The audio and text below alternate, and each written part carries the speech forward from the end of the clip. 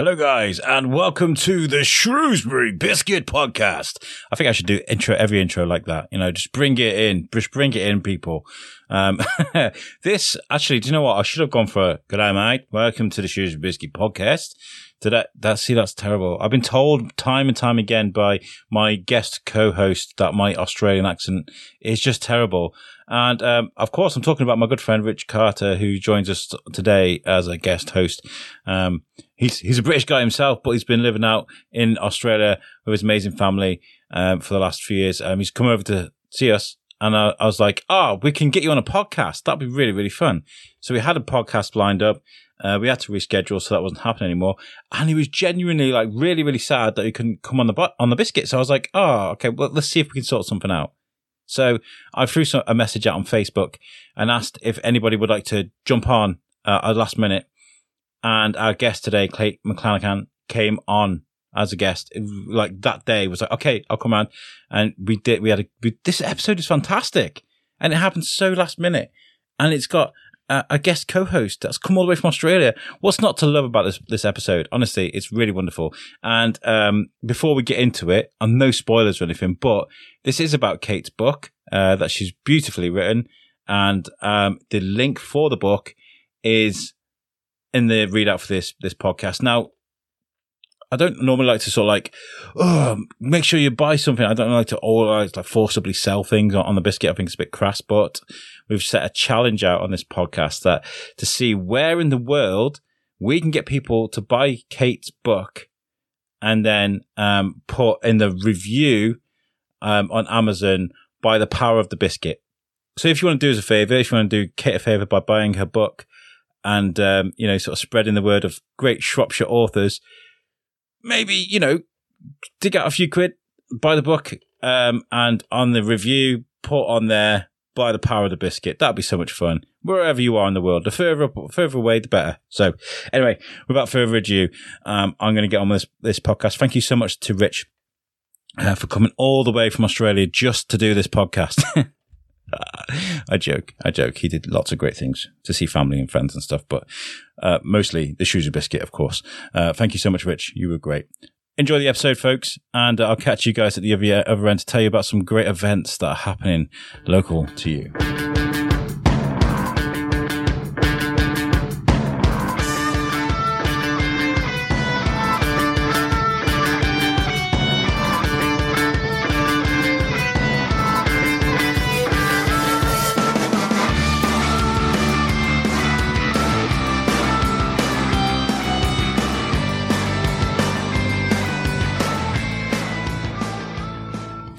Hi guys, and welcome to the Shrewsbury Biscuit podcast. I'm Alex Whiteley, and no Verity today.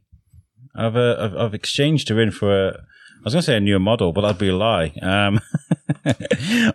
Today I'm a guest co-host, a good friend of ours from Shropshire, but who's now living in Australia. Popped by just to say hello. I was like, you got to get you on an episode of the podcast. Hi, Alex. It's Rich Carter. All right. Yep, great. Thank you. Thanks for having me on. This is really good. I thought, Rich, while you're in Shrewsbury, let's go and have the Shrewsbury experience. Go and watch a game. We did. We watched some football. I think you put it perfectly saying we turned up, but I don't think Shrewsbury did. They lost 3-0 to Peterborough, which is very unfortunate, but these things happen. It was a shame, but we had a nice pint. We did, and it was a nice pint as well. We were like, this is quite a clean pint, I think is the best way. Absolutely. Shout out to Hobson's. Thank you. Yeah. It'd be even better if it was for free. But and today we're speaking to local author Kate Mclanachan. That's right. Did I pronounce it right? You did, yeah. That's right. Fantastic. We're off to a good start today with this. So, Kate, first of all, before we get into the book, are you Shrewsbury born and bred, Shropshire born and bred? I moved to Shrewsbury when I was 19, when I did my nurse training, and I've sort of lived in Shrewsbury or around it really ever since. I've always been a Shropshire nurse and stayed within the area, but I actually was an RAF baby, so we lived all over the place, born in Cyprus and lived in Stafford and Newport, Shropshire. So yeah, I consider myself a Shrewsbury girl really, because that's where all my experiences, of life really started for nurse training. When it comes to the county, I feel like each town of this county sort of feeds the county in its own way.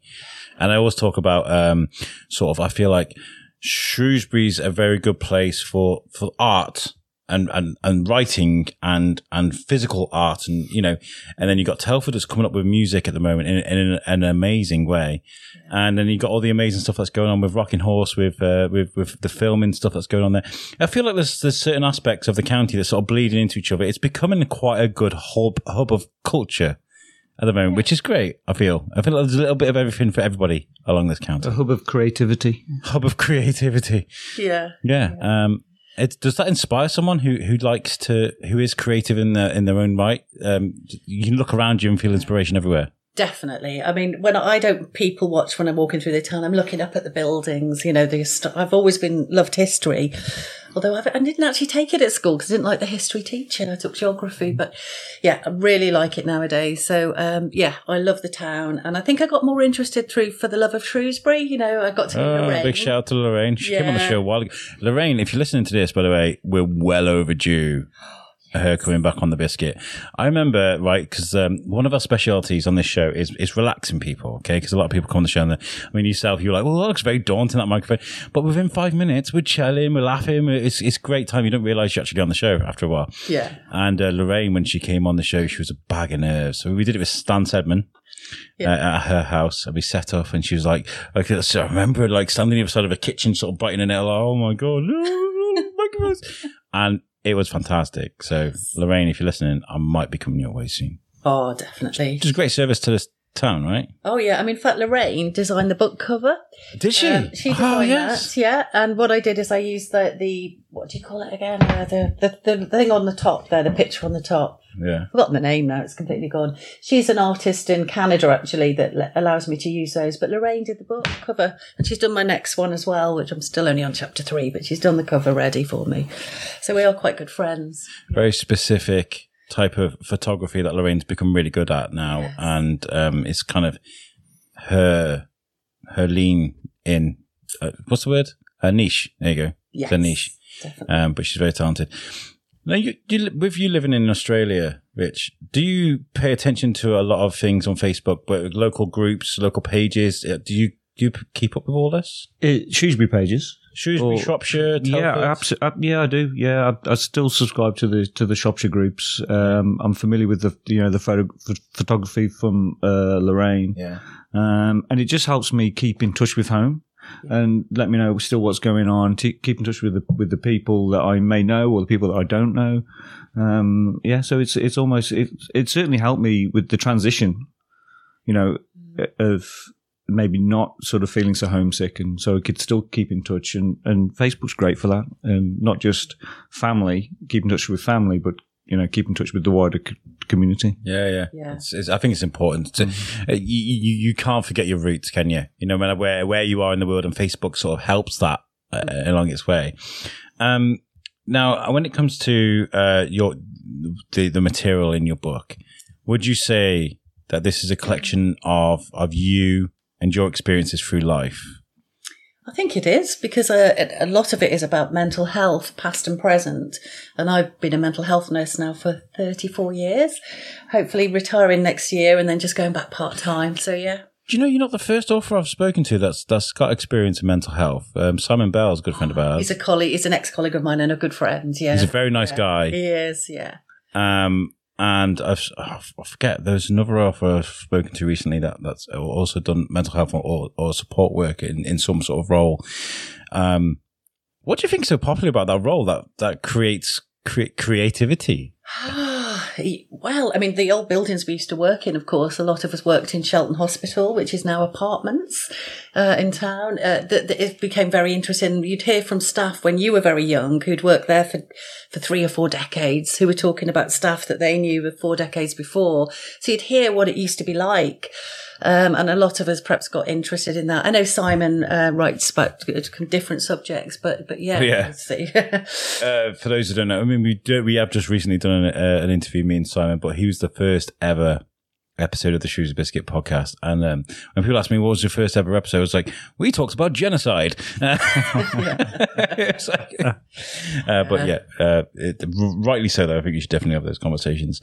When do you realise that you want to become a writer? Is this something that happens later on in life, or is it sort of a bit of burning desire of yours for a long time? It's always been there. I mean, my mum always says, when I was 6 years old, a teacher said, "Can I just have a word?" She said, "I asked the children to write about a train, just a little story about a train, and mine went over a cliff." I think I've always had an imagination, and I think I'm not, I think coupling together my knowledge, I suppose, as a mental health nurse, and then researching what it used to be like. So my whole career has been around mental health. I've got an imagination and I love history, so I've combined the three. And some people have actually, some of the reviews. Can I have a look at the book? Sorry. Yeah, of course, yeah. So I've had some pretty good reviews, and people are saying, normally I get fed up with books, or I don't really like novels, but because it's a lot about the facts about Shrewsbury, people are liking it. People that don't normally like that kind of book.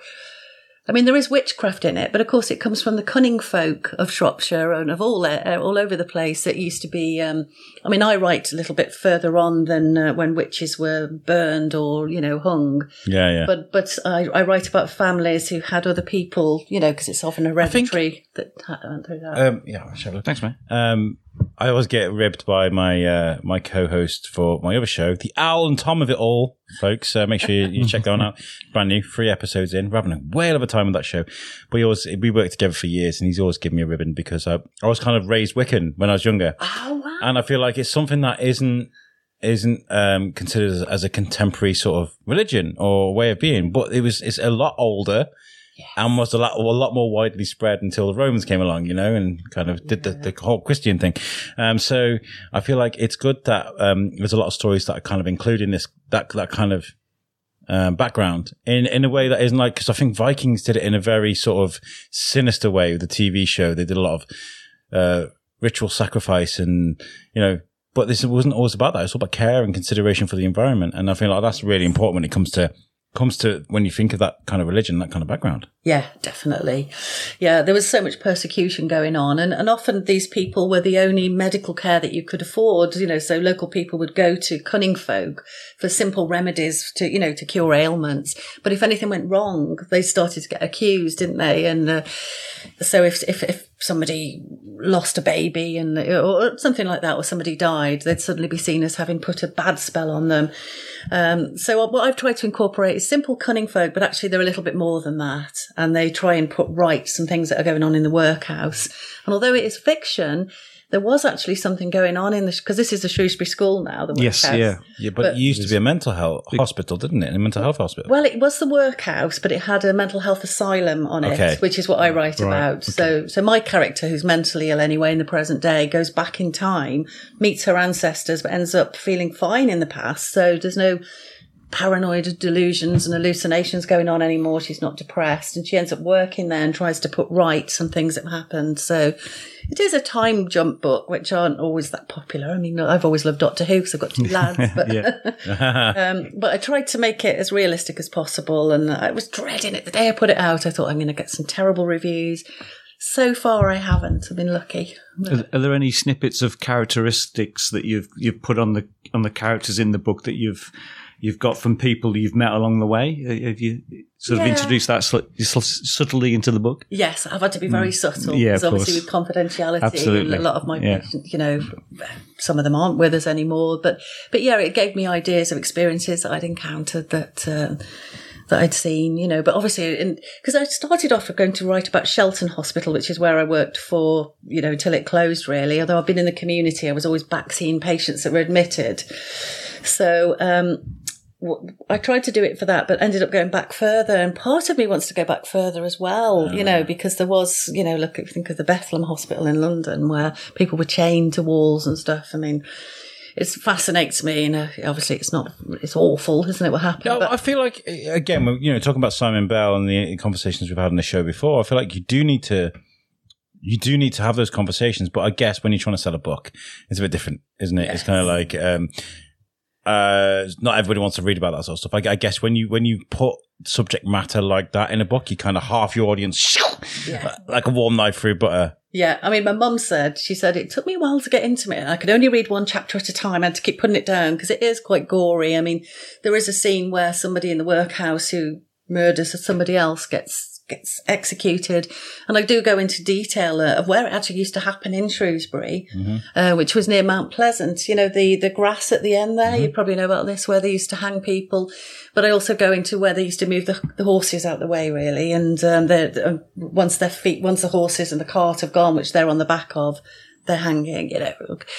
I do go into some detail, like the executioner is allowed to keep all the clothes, but often they're not very good clothes, but he's allowed to keep, you know. So try and bring fact into it, but keep it fictional. But it's not for everybody. It's not. I always say it's not for the faint-hearted, in my books. That's kind of right up my alley, to be honest. I like a bit of grit in my stories, to be honest. When you speak about For the Love of Shrewsbury, obviously that's got a great connections to Stan Sedman and a lot of historians in town. Yes. I guess being part of that community, you've had access to a lot of historians and a lot of access to actual history to maybe throw into your book. Was that a good connection for you? Oh yeah, I went on a lot of the tours that Stan put on with the shuts. I mean, I mentioned the shuts quite a lot, and just describing what Shrewsbury used to look like, because there's only 20 or 21 shuts now that you can walk through, aren't there, in town? But there used to be hundreds, which of course is just an alleyway which gets from one side of the road to the other. But you know, but I try and bring things in, like with the things that used to happen at the King's Head in Mardle, and you know, how the prostitutes used to be chased out by the police and then they come through the back. But there's what I've tried to do with this book, because it starts off with, you find out that her and her brother and her mum used to go to St. Chad's Church, to the Ebenezer Scrooge, you know, sort of fake prop gravestone. But actually that comes about in the book, and when she goes into the past, when she starts to realise that this grave is significant. Because Lorraine Fletcher and I've actually sat there trying to find out what the inscription is on the other end, because we believe it's a real grave. That was just scrubbed off and used as a prop. Yeah, I think it was. But then other people say, no, I know the person that made this. It was purely a prop. Because they did some filming for Charles Dickens' film, The Christmas Carol, didn't they? Of course they did, yes. Yep. Just so that they could propel him sort of over the graves, didn't they? They sort of did him on a track, you know.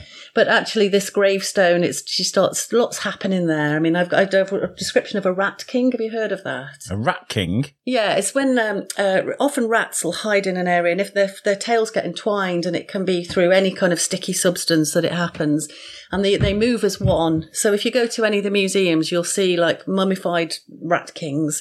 And I mean, that'd be terrified if it was alive, wouldn't it be terrifying? But I've heard of Bat Kings. Yeah. I have. The original Batman. The original Batman is a Mayan god. I've heard of Rat King Cole. Rat King. Hey! We went to the Gold Museum in Colombia. My wife's from Colombia, so we went there. And they have this effigy of a bat god, and he's got it looks like a bat, and it's called the Batman. And so I remember taking a picture of it, going, "This is the real Batman, folks." But it's very cool. I love the idea of effigies, so things like that. That, you know, when you think of animals, what god would you be like? So think about this, listeners. If you were a god, what animal would you represent? You know, that's a good thing. That's a tricky question. Yeah. And I always talk about, because I'm not a very religious person anymore. But I always think of like a sort of metaphorical sense of karma. So like, it sounds daft, right? But if I was like a really snaky person, did horrible, nasty things to people all the time, I'll always be remembered that way. Yes. Yeah. Right. So, you know, that's kind of what I think about. So be good. Yeah, and it can come back on you, can't it? Of course it can. 100%. Of course it can. I don't know where I was going with this, and I've completely probably just derailed that conversation. No. But you were talking about the Rat King. Yes, yeah. So this is actually running around the graveyard, because there was a time before they opened the cemetery in Shrewsbury where the graveyards were getting overflowing because of cholera. So there's cholera outbreaks in my story, and the graves are literally, the coffins are bursting open. And at times she sees her dead brother, even though she's in a different century, because she feels so guilty about her brother's death in the hit and run, which I don't think I'm spoiling, because that comes out in chapter 1. Oh. She was supposed to pick him up. And, spoiler alert. Yep. Yeah, spoiler alert. But yeah, so I've tried to make it, it's just macabre, really. There's a lot, but I realise that's the way I write. Again, macabre is great in a book. Yes. I love that. You've got to, I feel like, are you a bit edgy in the way you kind of tackle some of these things that you're talking about? There's like, there are deaths in there and executions, things like that. Do you feel like, and how did you approach that? Did you feel like, ooh, did you feel a bit naughty writing it? Like, I mean, how was that? I did lots of research on exactly what would have happened, what it would have been like, and, the crowds jeering and laughing. And I mean, there's a bit, where the old market hall, they used to have the green and apple market there. It was all outdoor, wasn't it? So things got contaminated. There was the costard apples, which are actually prickly. They're extinct now. They're sort of, and the costard girls would sell them in baskets and sell the flowers and the watercress. Of course, we've got Butcher Row, haven't we, in Fish Street, course, and they'd have their placards and all of that. But what was I trying to say then? About the macabre and the research you put into it. Oh, yeah. When she first, it starts off in the 18th century when she finds herself there, like from the present day, she finds herself in a Georgian jail initially, and then there are time leaps. They go through past the old market hall that we all know, that we love, the old market hall. And they've got people in the pillories, which is like the stocks, but they were huge things, and people would throw missiles at them, even dead animals. So try and go into detail about that a bit. But she's hiding under the cart. She's on her way to the workhouse, but she thinks she's going to die. So I try and put in, but lots of details about what would have happened in those times in our town. Wow. But what did that do to your mind? Did you doing all that research? Did you? Sometimes now when I walk through Shrewsbury, I just see it as it was, because that's so much in my mind. Like, gosh, because there's so many houses that didn't get damaged during the war, did they? Like some areas are just desecrated, aren't they? And it's all modern stuff. But me and Bibbs Cameron from the Civic Society, she's amazing. Does a lot for history here in Shrewsbury. We recorded a voice tour of medieval Shrewsbury, and that is, of course, round Bear Steps and all that area where you describe and Butcher Row that was the centre of Shrewsbury at the time. Yeah. And she was like, so we're standing on Butcher Row now. Imagine this place just stinking of just meat, and imagine all meat being out for sale, no refrigerators in the heat in the summer. Imagine what that would smell like, and what it would look like, all the blood running down the streets. Like, if you think of that and you stand there and you look at it, Butcher Row, you think, could think of it in a completely different light. Yeah, I see it like that. I mean, there were some animals were slaughtered there as well at one time before they had the slaughterhouses, especially pigs and things. And like you say, the blood would run down the street. And there was an archway at the bottom, which I always see, even though that's long gone, in my mind's eye. Don't visualize things. I don't hallucinate. I don't think. I would love to time travel, and I think that's why books like the Workhouse Almanac, your book, I feel like they're really important, because it does take your mind on a wander. And Kevin Horrocks did the same with his book as well. Kevin, he's a great guy. And it does offer an insight mentally as to, you can't really do that with a photo. You can look at a photo and go, that's nice. Whereas if you're like really like putting your mind into a book and you're really slowly reading these pages, you can really take you there. Yeah, your imagination develops more from words on a page than it can do in either a photograph, as you say, or even motion picture. Yeah, words on a book just stimulates your mind more. There was a thing on Facebook. It's very famous, but it was like a footage from like 1912 or something, 1910 or something. It was like footage that they'd remastered again until it was in like HD. And it's like at the docks. I think it was in Liverpool or so. Maybe I don't know. I can't remember where it was. But I watched this footage over and over and over, because I was like, these people are all dead now. Yeah. This is like a completely different way of life for them. It was just like, I was mesmerized by it. Yeah. It's fascinating, isn't it? History. I'd love to go back in time. What I'd like to ask, and this is probably something a very generic question to ask, is, this is your one shot at writing a book, right? This is not one shot, but like this is your first entrance as an author. Why the subject matter, and why Shrewsbury? Why you could have written about anything in the world? Yeah, I think I just thought I'll write about what I know about, and what I like. So the protagonist is a female. She's actually, it's really strange because I've spoken to other authors since. The book started to write itself, and sometimes I was convinced that someone was guiding me or the characters were guiding me, because I'm a heterosexual woman that's been married to a man for 25 years, but she started off heterosexual, and then I had to change it because she's actually gay. But of course, it was very difficult in Victorian times. Women had to live as sisters, didn't they? And although I don't go into that much, I mean, I'm not, I've made this book suitable for 14 plus, so there's no sex scenes or anything, but there's an intimacy there. That's where you lost me. Alex is out. He's out. I saw you flicking through the pictures. Yeah. But I do write about the intimacy between them and how difficult it was, and how she tried to repress her sexuality as well at one point.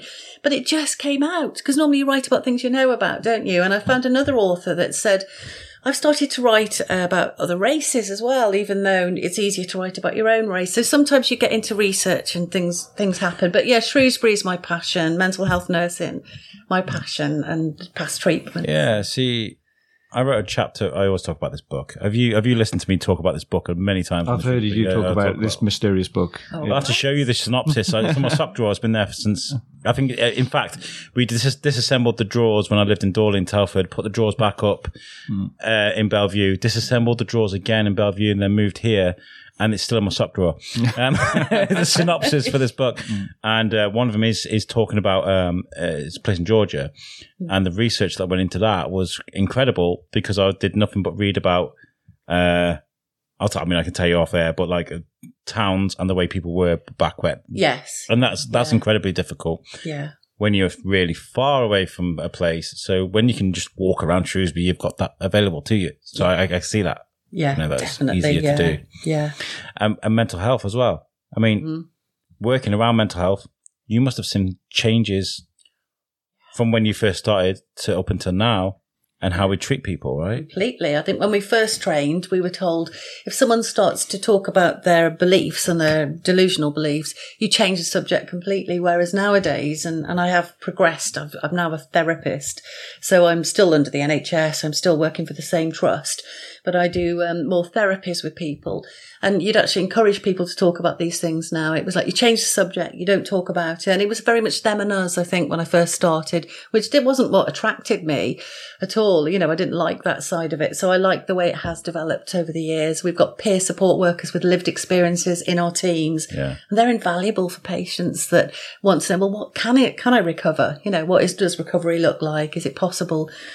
Particularly as I'm in the eating disorder field at the moment. So people are okay listening to us who haven't had an eating disorder. But if you've got somebody that's recovered from anorexia or whatever, it's great.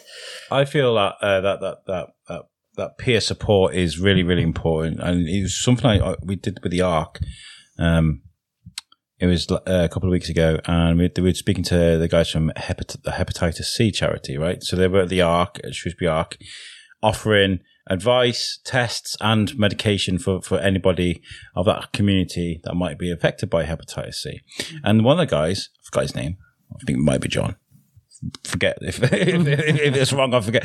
Sorry, I apologize. And he was like, "I'm an ex-addict. I've got hepatitis. I've had to live with this. I've had to live with the different changes in medication and how we deal with this." And he seemed like the perfect advocate to go out and help people. Yeah. And that, like you said, that's kind of invaluable, isn't it, to have that kind of experience? Because you can't go to someone, right, for your first few years of your education, you need to go and test out lots of heroin, get hepatitis C. You can't go and encourage someone to do that. And same with mental health. So I can see that. It's really improved over the years, I think. Yeah. Whereas a few years they were like, I'll hit the road. Oh God, words and stuff. This is Shrewsbury. Shrewsbury's deflated me today. Shrewsbury town. You got a lot to answer for, Shrewsbury town. Yeah. You're ruining the Shrewsbury biscuit, guys. This is the effect you're having. So it's good to see that those changes have happened. But did you look at how bad things may have been when you first started and think how worse could it have got? Yeah.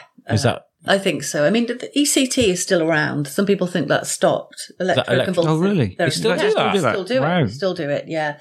And I've always thought, as someone that's attended as a nurse with a patient, it's blown my mind. Yeah, that actually I've seen massive improvements. I mean, it's very much a last resort for people that we've tried everything. The medication isn't working. We've given it sufficient time, sufficient dose. It's an intractable depression. Their life's at risk if we don't. I mean, when someone's about to go down to ECT, you have to sit with them because if they drink some water to make sure that, because you're not supposed to drink before anaesthetic, and are you? Yeah, nil by mouth. And all Nil that. by mouth, Yeah. And a lot of people will be so depressed they will try and sabotage it for themselves, So it's not done as often perhaps as it used to be, but things like that do still happen and are still needed.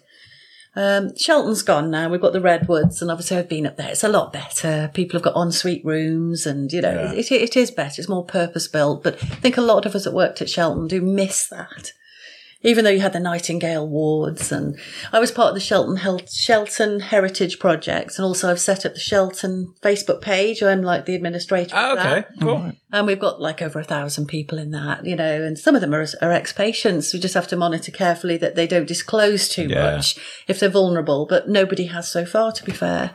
And so we've had stories from people, like I'm speaking to Phil Williams soon, who's in his 60s now, and he worked there from 14 or 15 as they used to call it a YOP or something, like a youth training sort of scheme. And he said some of the things I can tell you, Kate, now he's retired, about what it used to be like with the insulin therapy. I love stories. I love things like that. Martin Wood, for example, our town crier. Oh, yeah. He used to work in the hospital, when the parade when it was a hospital.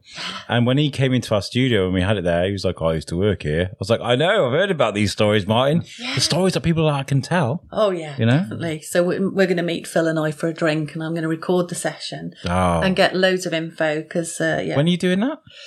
Well, we were supposed to do it in January, but everything's just, so it won't be long off, probably May. Can I come? Yeah, Can I bring a microphone? Yeah, I'm sure he'd be fine with that.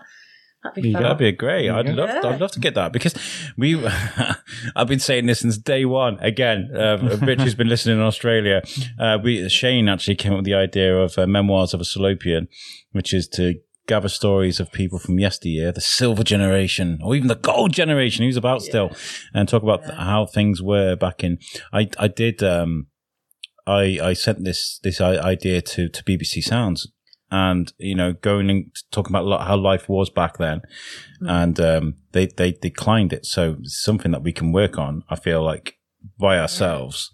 Definitely. And if there's a cry out for something like that, and that might be a good catalyst for it, It's like Lorraine always says, there aren't many books actually written about what Shrewsbury was like. There's you can find lots of ad-lib stuff on the internet, but putting it together as well. And then also the second book will be talking about what it was actually like at Shelton, our psychiatric hospital, which was there from 1843 to 2012. The good, the bad and the ugly. That's what we need to see. That's it. Yeah, well, that's it. Yeah, well, that's what will attract people to reading it, knowing they're getting the warts and all. Yeah, exactly.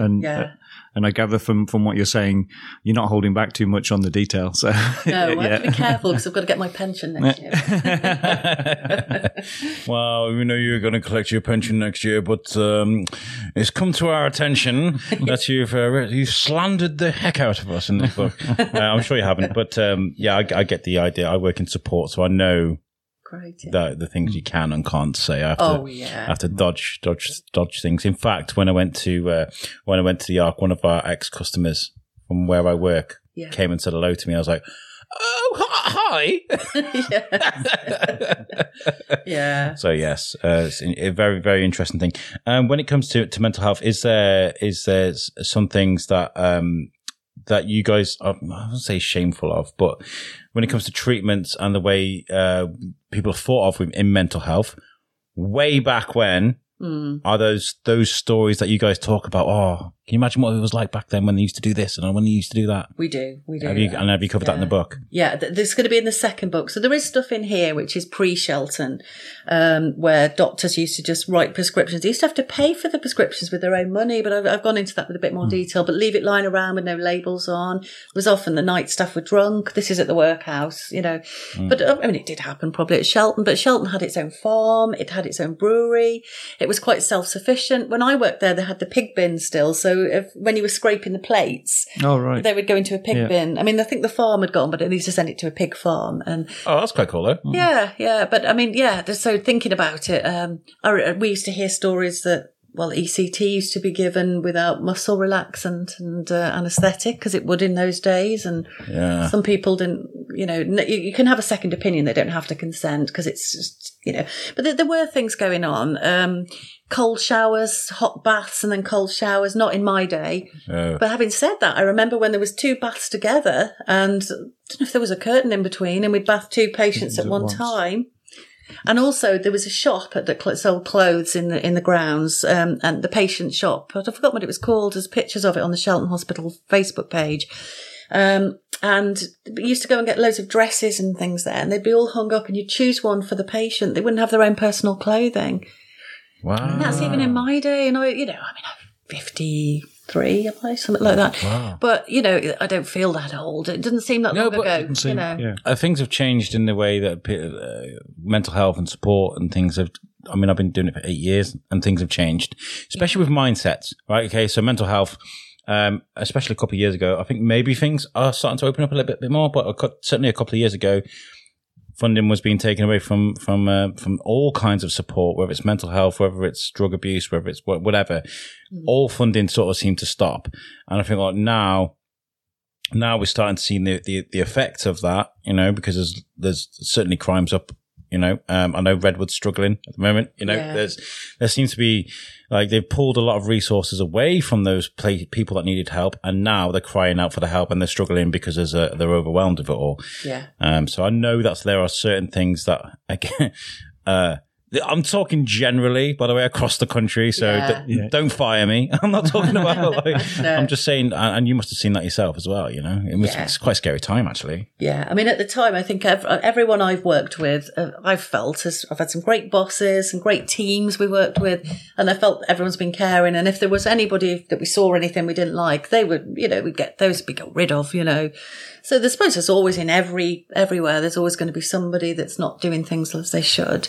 Yeah. I mean, there was that awful thing, wasn't there, in the Shropshire Star the other day about paramedics seeing I saw money. That. Oh, yeah.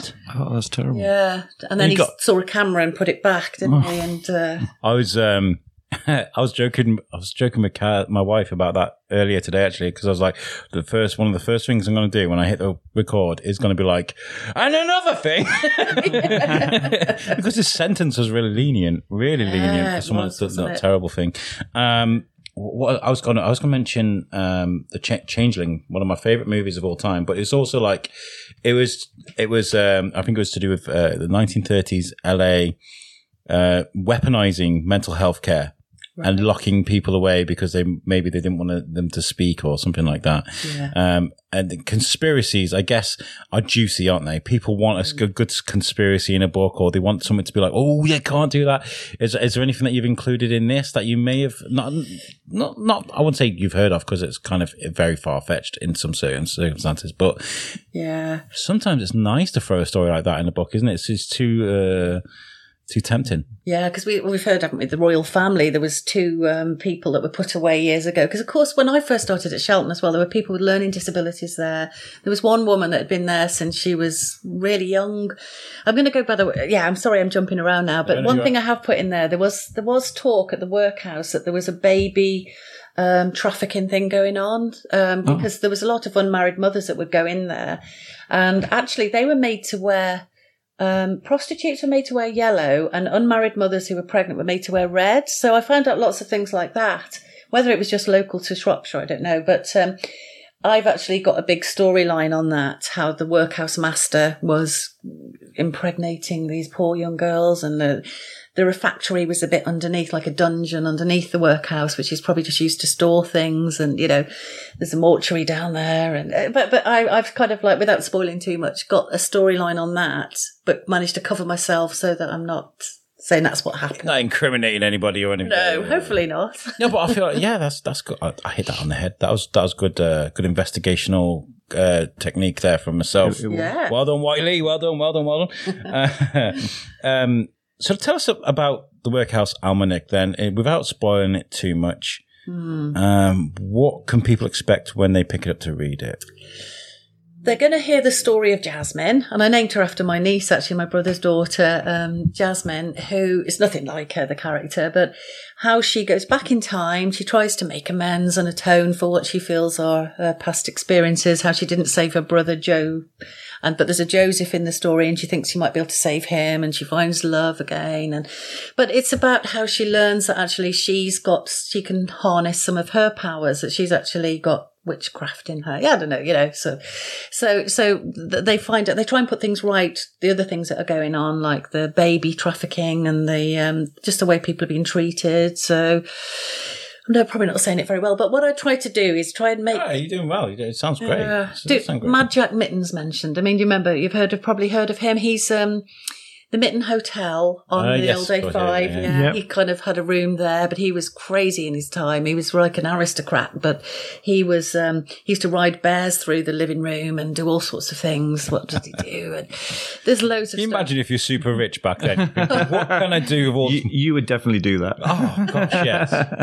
I mean, like, back in the day when there's no TVs, you could be like, what can I do with all of this money? I don't know. I'm going to get a polar bear and ride it through the garden. Yeah, he could do anything, couldn't he? But I incorporate his funeral going over the old Atcham Bridge, that they meet the funeral corsage, because it did go past that hotel, which was one of the last places he lived, but he was buried in Oswestry. So they actually incorporate that into the storyline, and a bit about Darwin, Charles Darwin. Unfortunately, the one place that won't take my book at the moment is the museum shop. Sort of, I thought they would, but I've got to convince them. I've given a copy, I've emailed them. They're saying it has to be about what we've got going on in the museum at the time. And I said, yeah, but we've got all this about Darwin. It was the Festival of Darwin this year. Dickens' Great Expectations been filmed. This book is about... Which I've yet to see, by the way. I've heard the bad reviews on Great Expectations that was filmed, the Tom Hardy thing that was filmed here in Shrewsbury. Yeah. I've not seen any of it either. I like it. It's not made it over to Australia yet.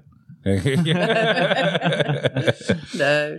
I like it, but it's very different to the book. You've got to be prepared, haven't you, to sort of think, oh, well, it's an adaptation on it. Like Peaky Blinders, it's the writers of Peaky Blinders, isn't it? And that, glorifies Birmingham gangs, but I loved that as well, so...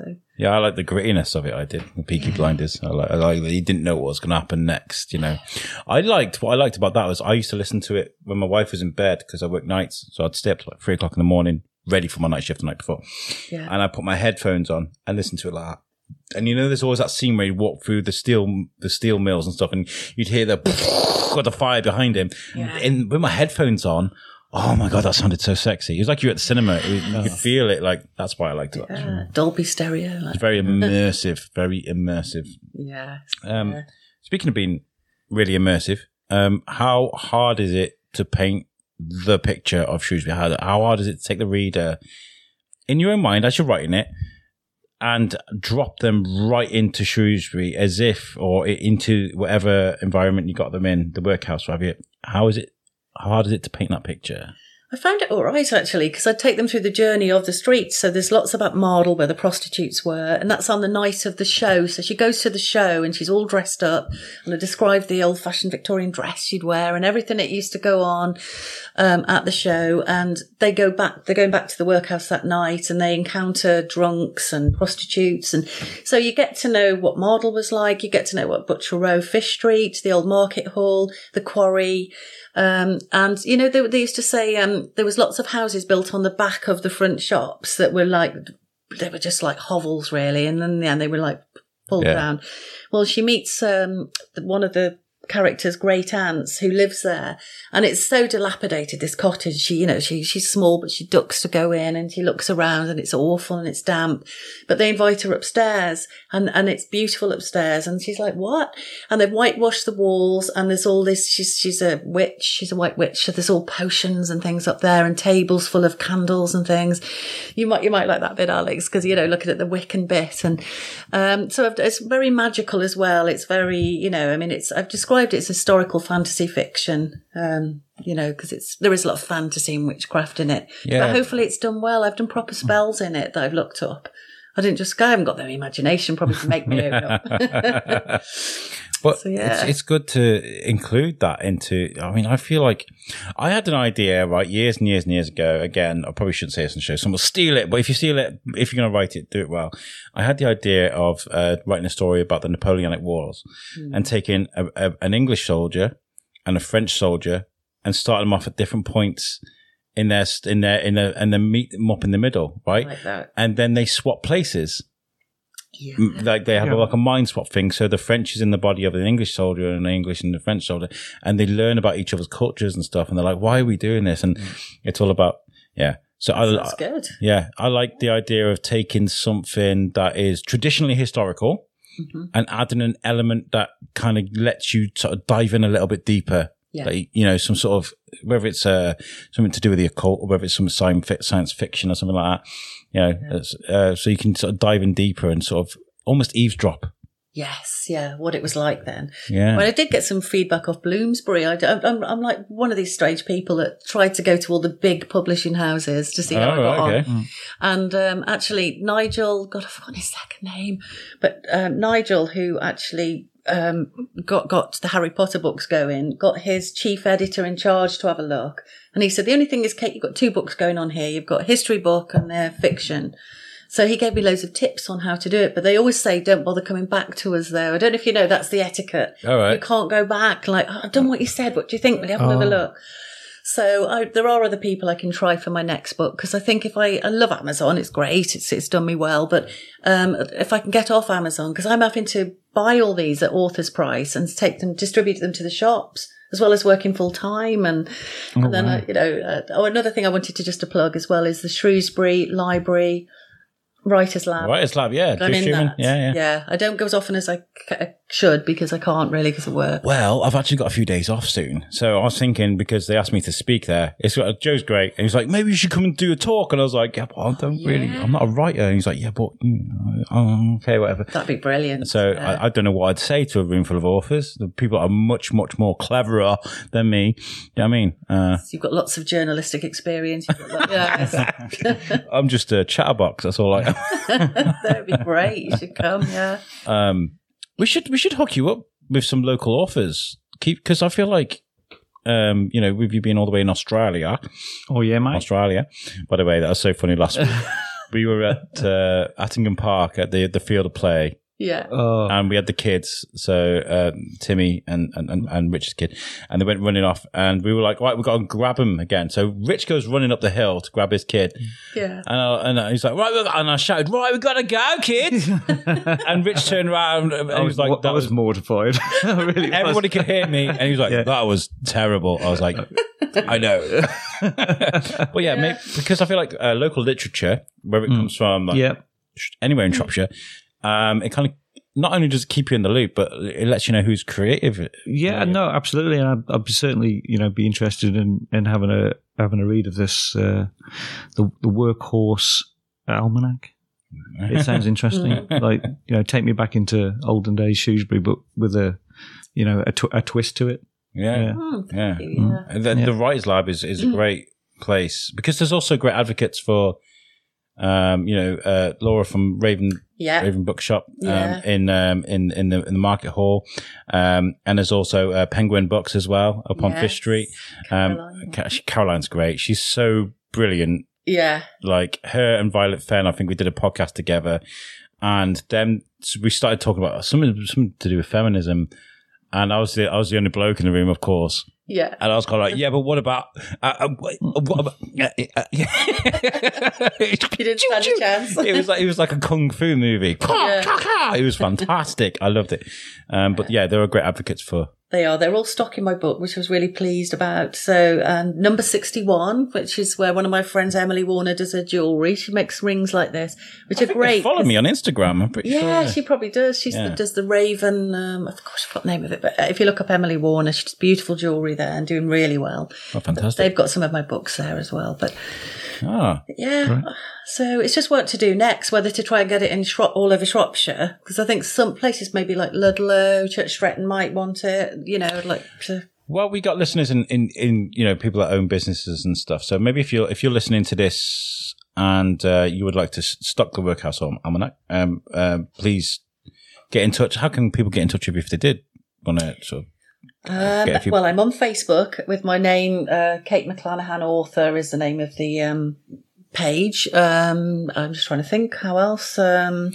Is there an email? Have you got a website? Or I haven't got a website yet, but people keep offering to do it for me. But yeah, I've got an email, which is it's actually written down in here somewhere. Kate Mclanachan, author @gmail.com. But it's whether people can spell the name, you see. Yeah. Sorry. Yeah, it's McLanachan. But yeah, if you just get in touch with me. Yeah, I think it's on there. And get in touch with me and I'll get in touch with Kate. Yeah, so it's Kate Mclanahan .author @gmail.com. So if you've got a business and you want a local author, a local book to be featured in your store, please get in touch, because it is important, and it doesn't matter where you are. Actually, in Shropshire, if you're someone in Ludlow, stock the book, because I think it's great. And do you have a lot of exposure to other authors around Shropshire? Is there a good community of you guys? Yeah, I mean, I contacted Kevin recently and we had a chat, and he was giving me lots of advice, because he said what I need is my own ISBN number, and then I can get it sort of more widely spread and things like that. He gave me loads of advice, and I went to see him at the market. He had his book. Mildred the Crazy Cat Lady. Yes, yeah. And I had a chat and bought his book. And yeah, so meeting lots of local people, especially through the Shrewsbury Library Writers Lab. But also on, I've got 2,000 followers on Facebook, but I've realised that you kind of have to follow each other. It's follow me, follow you. Yeah. And in the end, they're not necessarily people that will buy your book. So I'd rather connect with authors. That's because when it comes to setting up podcasts and things like this. So, like, for example, right, the Alan Tom of it all, we started off a brand new podcast, and what people tend to do is they invite all their friends to the Facebook page, and all their friends to the Instagram page, and start following it, give me a like, and then you end up with nothing, no likes, nobody looks at your stuff. So the Alan Tom of it all is sitting there now. I think we've got like 20 followers on Facebook, 13 on Instagram, but we're getting way more likes on our posts on Instagram than you would do if you had like hundreds of people. Yeah. It all works on who wants to actually be there. Yeah. And that's really, really important. So if you're starting a new podcast or anything, do not invite all your friends and your family to your Facebook page, because they'll just sit there and do nothing. So, and that's really, really important. Kevin's great. We'll have to get him back on. I haven't had him on the show for a long time. Oh, and Kevin Horrock. He's a great guy. I love him so much, honestly. He invited me to, he does a lot of gigging, in town, DJ Foxy. Yeah. But he's always on a night when I'm either recording or working. So we'll have to sort that out. What's next then? You talk about book 2. Yeah, I've started writing. I'm on chapter 3, and it's probably going to be called Shelton Lunatic Asylum. I'm a bit worried about putting the word lunatic in, but that's what it used to be called. And I think probably more guide people towards it than not. People that are interested in that kind of writing. Was it? I was watching some old news footage, and they said, "Oh, he's a bit of a lunatic," and he was on the news, and I was like, as if they just said that, like describing someone, and they're like, "Well, they think he's a bit of a lunatic," and I was like, "Wow, they didn't care." So I feel like if you put that there, that's kind of like it's speak of yesteryear. It's like okay. So the great analogy is, young people are now apparently offended by Friends. Yeah. How? And Friends, the TV show. Friends, the TV show. And I'm like, well, and we were talking about Roald Dahl as well, me and Tom Bruno. I was talking about, but that was the language of the time. Yeah, I'm like dead against the rewriting. Not against it, but I'm totally against it. I feel like you should never retake and you can't rewrite history, right? So we talk about the anti-drag movement. Weird anti-drag movement that's going on in Florida at the moment. I'm not going to say America because it all seems to be Florida. You have to go back as far as the Romans or Greece to stop that from happening. So that's just not going to happen at all. So no, we've had statues pulled down in certain places, haven't we? Because it it symbolised slavery or, bad things. Yeah. Didn't they want Clive of India removed from the... Yeah, I'm kind of on the fence for that one. I feel like it shouldn't be moved. It shouldn't be pulled down. It could be moved. Yeah. As a symbol of this is what happens with oppression, folks. Yeah. Like this thing did happen. I don't necessarily feel like it should be like thrown in the river like they did in Bristol. I feel like these are. It's almost a martyr thing now. Okay, so this is what happens when someone profits highly off the trade of human beings. This is what happens.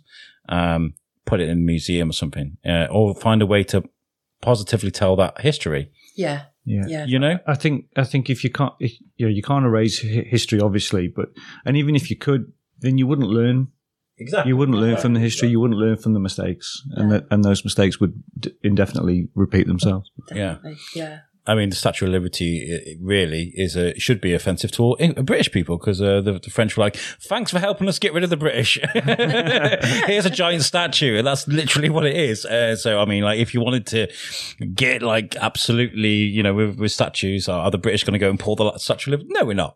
No. In fact, we're all there taking pictures of us trying to hold it up or whatever, Yeah.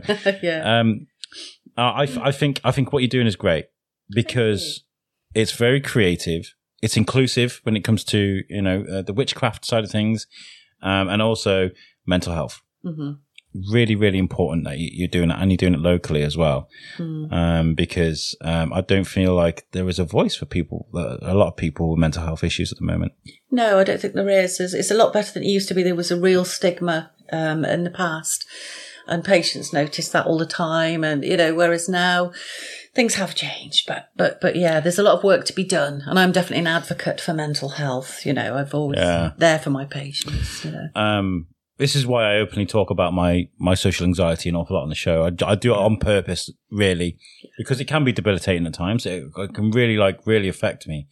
And in fact, it can be quite embarrassing when, because I am quite professional with the Biscuit. I've had a few problems with my scheduling over the last week, but when it comes to like who I speak to and the things we go out and about and do town, I do come across, but like if I'm going to an event, I'll pace the room, I'll change my outfit, I'll write notes, I'll then leave the notes at home. I wrote them just out of panic. Do you know what I mean? Like things like that. And I feel like, the more I talk about it and the more you write about it and the more we're all talking about it. Yeah. The more it comes into the conversation a lot easier, Yeah, it breaks that stigma. I mean, on the way here, I was sat in the car and I actually feel a bit sick reading in the car off my phone, but I was thinking, I'm just going to have a look at my reviews again, because what if he asks me about the book? Because it sounds stupid, but you feel like you're going to go blank, And I think we live in a very stressful times. You talked about your children. I've got 2 boys that went through COVID, in their year 1 at uni and 1 at last year in school, and I think people have been really affected by it. We've had a lot of people with eating disorders through COVID by trying to get healthy because there was no PE, and they've developed it. But it's not just COVID, is it? We're in a society now where certainly when I was at school, they didn't care whether you passed or not. But now there's so much pressure put on young people. It looks bad on the school if you don't do it. You need to work harder. It's not good for developing young minds to put that much pressure on them, and it shouldn't necessarily be about the sort of grades that they're getting, but more about the journey and the process, to get where they need to be. That's it. Yeah. A lot of pressure, isn't there nowadays? I feel like we are making the right moves in the right direction. I feel like people are trying to pull us back, but I feel like we're kind of strong in our stance. I think when it comes to empathy and compassion and thinking of others, I feel like we are making a move in that right direction. Yeah. So I am feeling positive about the future. But it doesn't stop me from getting angry when I see some horrific comments. Kid Rock shooting rainbow flavored Coors Lights because they're too woke. I don't know, but it's very encouraging to see the reactions to things like that. But Kate, honestly, thank you so much for coming on the show. Honestly, I love getting in the mind of an author, especially with the whole mental health background, because it is really important to see that you're taking those experiences and putting them into good use. Do you know what I mean? Thank you. Really enjoyed coming on. It was great as well because it was a bit last minute today, wasn't it? I was invited. It was. That was great. we had rescheduled this morning, but we'll get those guests on again. But I wanted to include a podcast today because I wanted to get you on, Rich. Because shucks, thanks. Because you're going back to Australia soon, Monday. Yeah. Oh yeah. I'll be heading home. Yeah. Long Are you looking forward to getting home, or is it mixed emotions? Yeah, it's always mixed emotions when I leave because obviously, you know, I love the area, Shropshire. Obviously, my friends, seeing the Pod King in action. The Pod King. No, but yeah, it is hard to leave. Obviously, leaving family and stuff like that behind. But I know I'll be back. You know, it might take me a few years to get here again. But you've always got the Shrewsbury Biscuit as well. Exactly that. Yeah. You miss it home. Exactly that. I've got that to enjoy in the pub. But no, seriously, thank you because you literally took the Shrewsbury Biscuit to Australia. And I don't know whether that's from you or whether we've done it organically, but we have got a steady listener base in Australia now. That's good to hear. Yeah, wow. Nice. Yeah. Which is great. So if you're listening to us in Australia, I know you are, by the way, because I see you. That's it. That's what I was meant to ask you before we sign off. Analytics. Are you living by analytics at the moment? Or do you check it every day? I do check, not every day now, but unfortunately it is nearly all, at the moment it's all United Kingdom. I had a little bit of the USA. The book has gone to friends in Australia and in New Zealand. Right. But not being purchased over there. So, but there's Amazon.co.uk. There's lots of different ones. So some of my reviews aren't even showing up on the UK site, but they've been done by people, you know, so it's a bit hard to tell. Here's a test then, right? Okay. So if you're listening to this now, what I want you to do is go, if you're in Australia, we'll use Australia as an example. Okay. If you're listening to Australia and whatever countries you're in, right? Let's see. There you go. That's even better. Mm-hmm. Let's see how many countries we can get Kate's book sold in from the power of this podcast. So if you're listening to this podcast now and you bought a book on the power of it, write on your review on Amazon on the power of the biscuit, right, on your review, and we'll know that you've listened to the podcast and you've gone out and bought a book. I definitely would love it if somebody in Australia right now could buy the book and write the power of the biscuit at the bottom of your review. That'd be great, wouldn't it? And if you get one, you have to let me know, okay? I will. On the power of the biscuit. By the power of the biscuit, I'm going to put it on the readout as well. So make sure there'll be a link on the readout of this podcast. Hit the link, buy the book, buy the power of the biscuit on the review.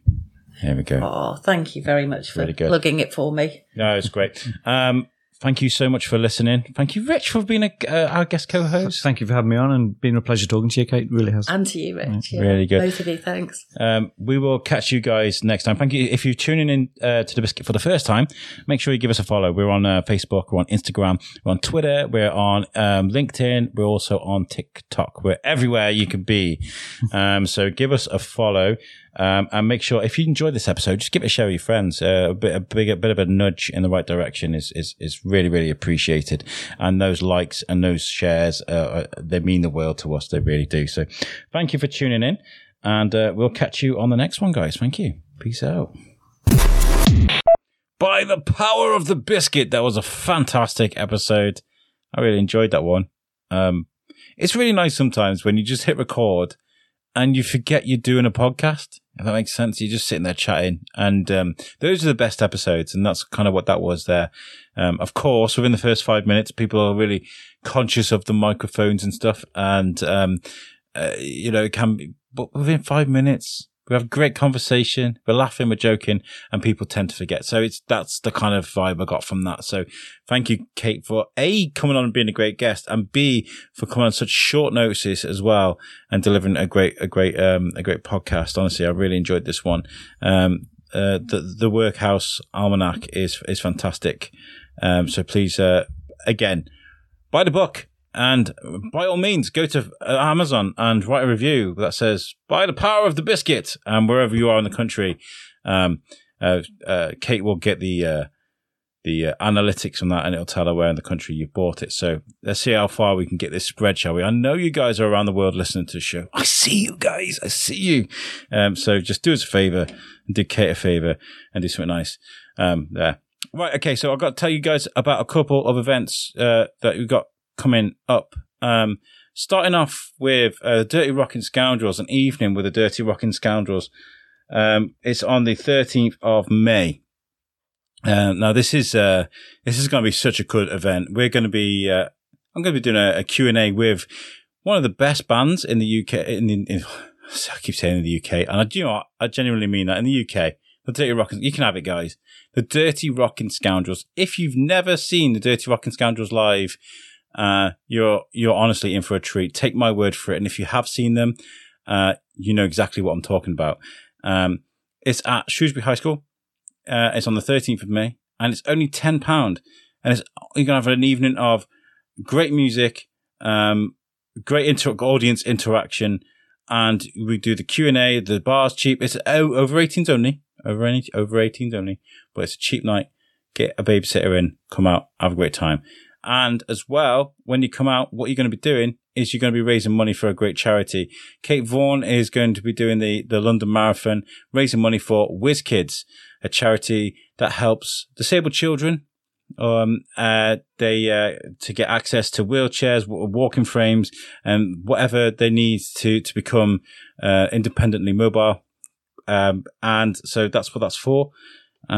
So you'll be helping a great charity. You'll be going out having a great night, enjoying some great music, and you'll see the Biscuit guy. But I will be there as well doing my thing. So make sure you get that in your calendar ready. So that's an evening with the Dirty Rockin' Scoundrels. Now, what I'm doing now is I'm having a look on my calendar to see when this is going to be released. Okay, so 29th. Next weekend, we've got Drawn. Which is happening at the Flax Mill. That whole weekend, it's going to be fantastic. It's going to be a gathering of some of Shropshire's finest artists. I think Charlie Adlard even said he's going to be doing stuff there. There's going to be stuff for the kids. There's going to be lots of art on sale. And we're going to be there as well, doing lots of videos, lots of interviews, we're going to be doing so much with that. It's a free event. Come along and come and buy some art. Come and speak to artists. Come and get inspired. That's Drawn. There is a Facebook page for that as well. Just type in Drawn.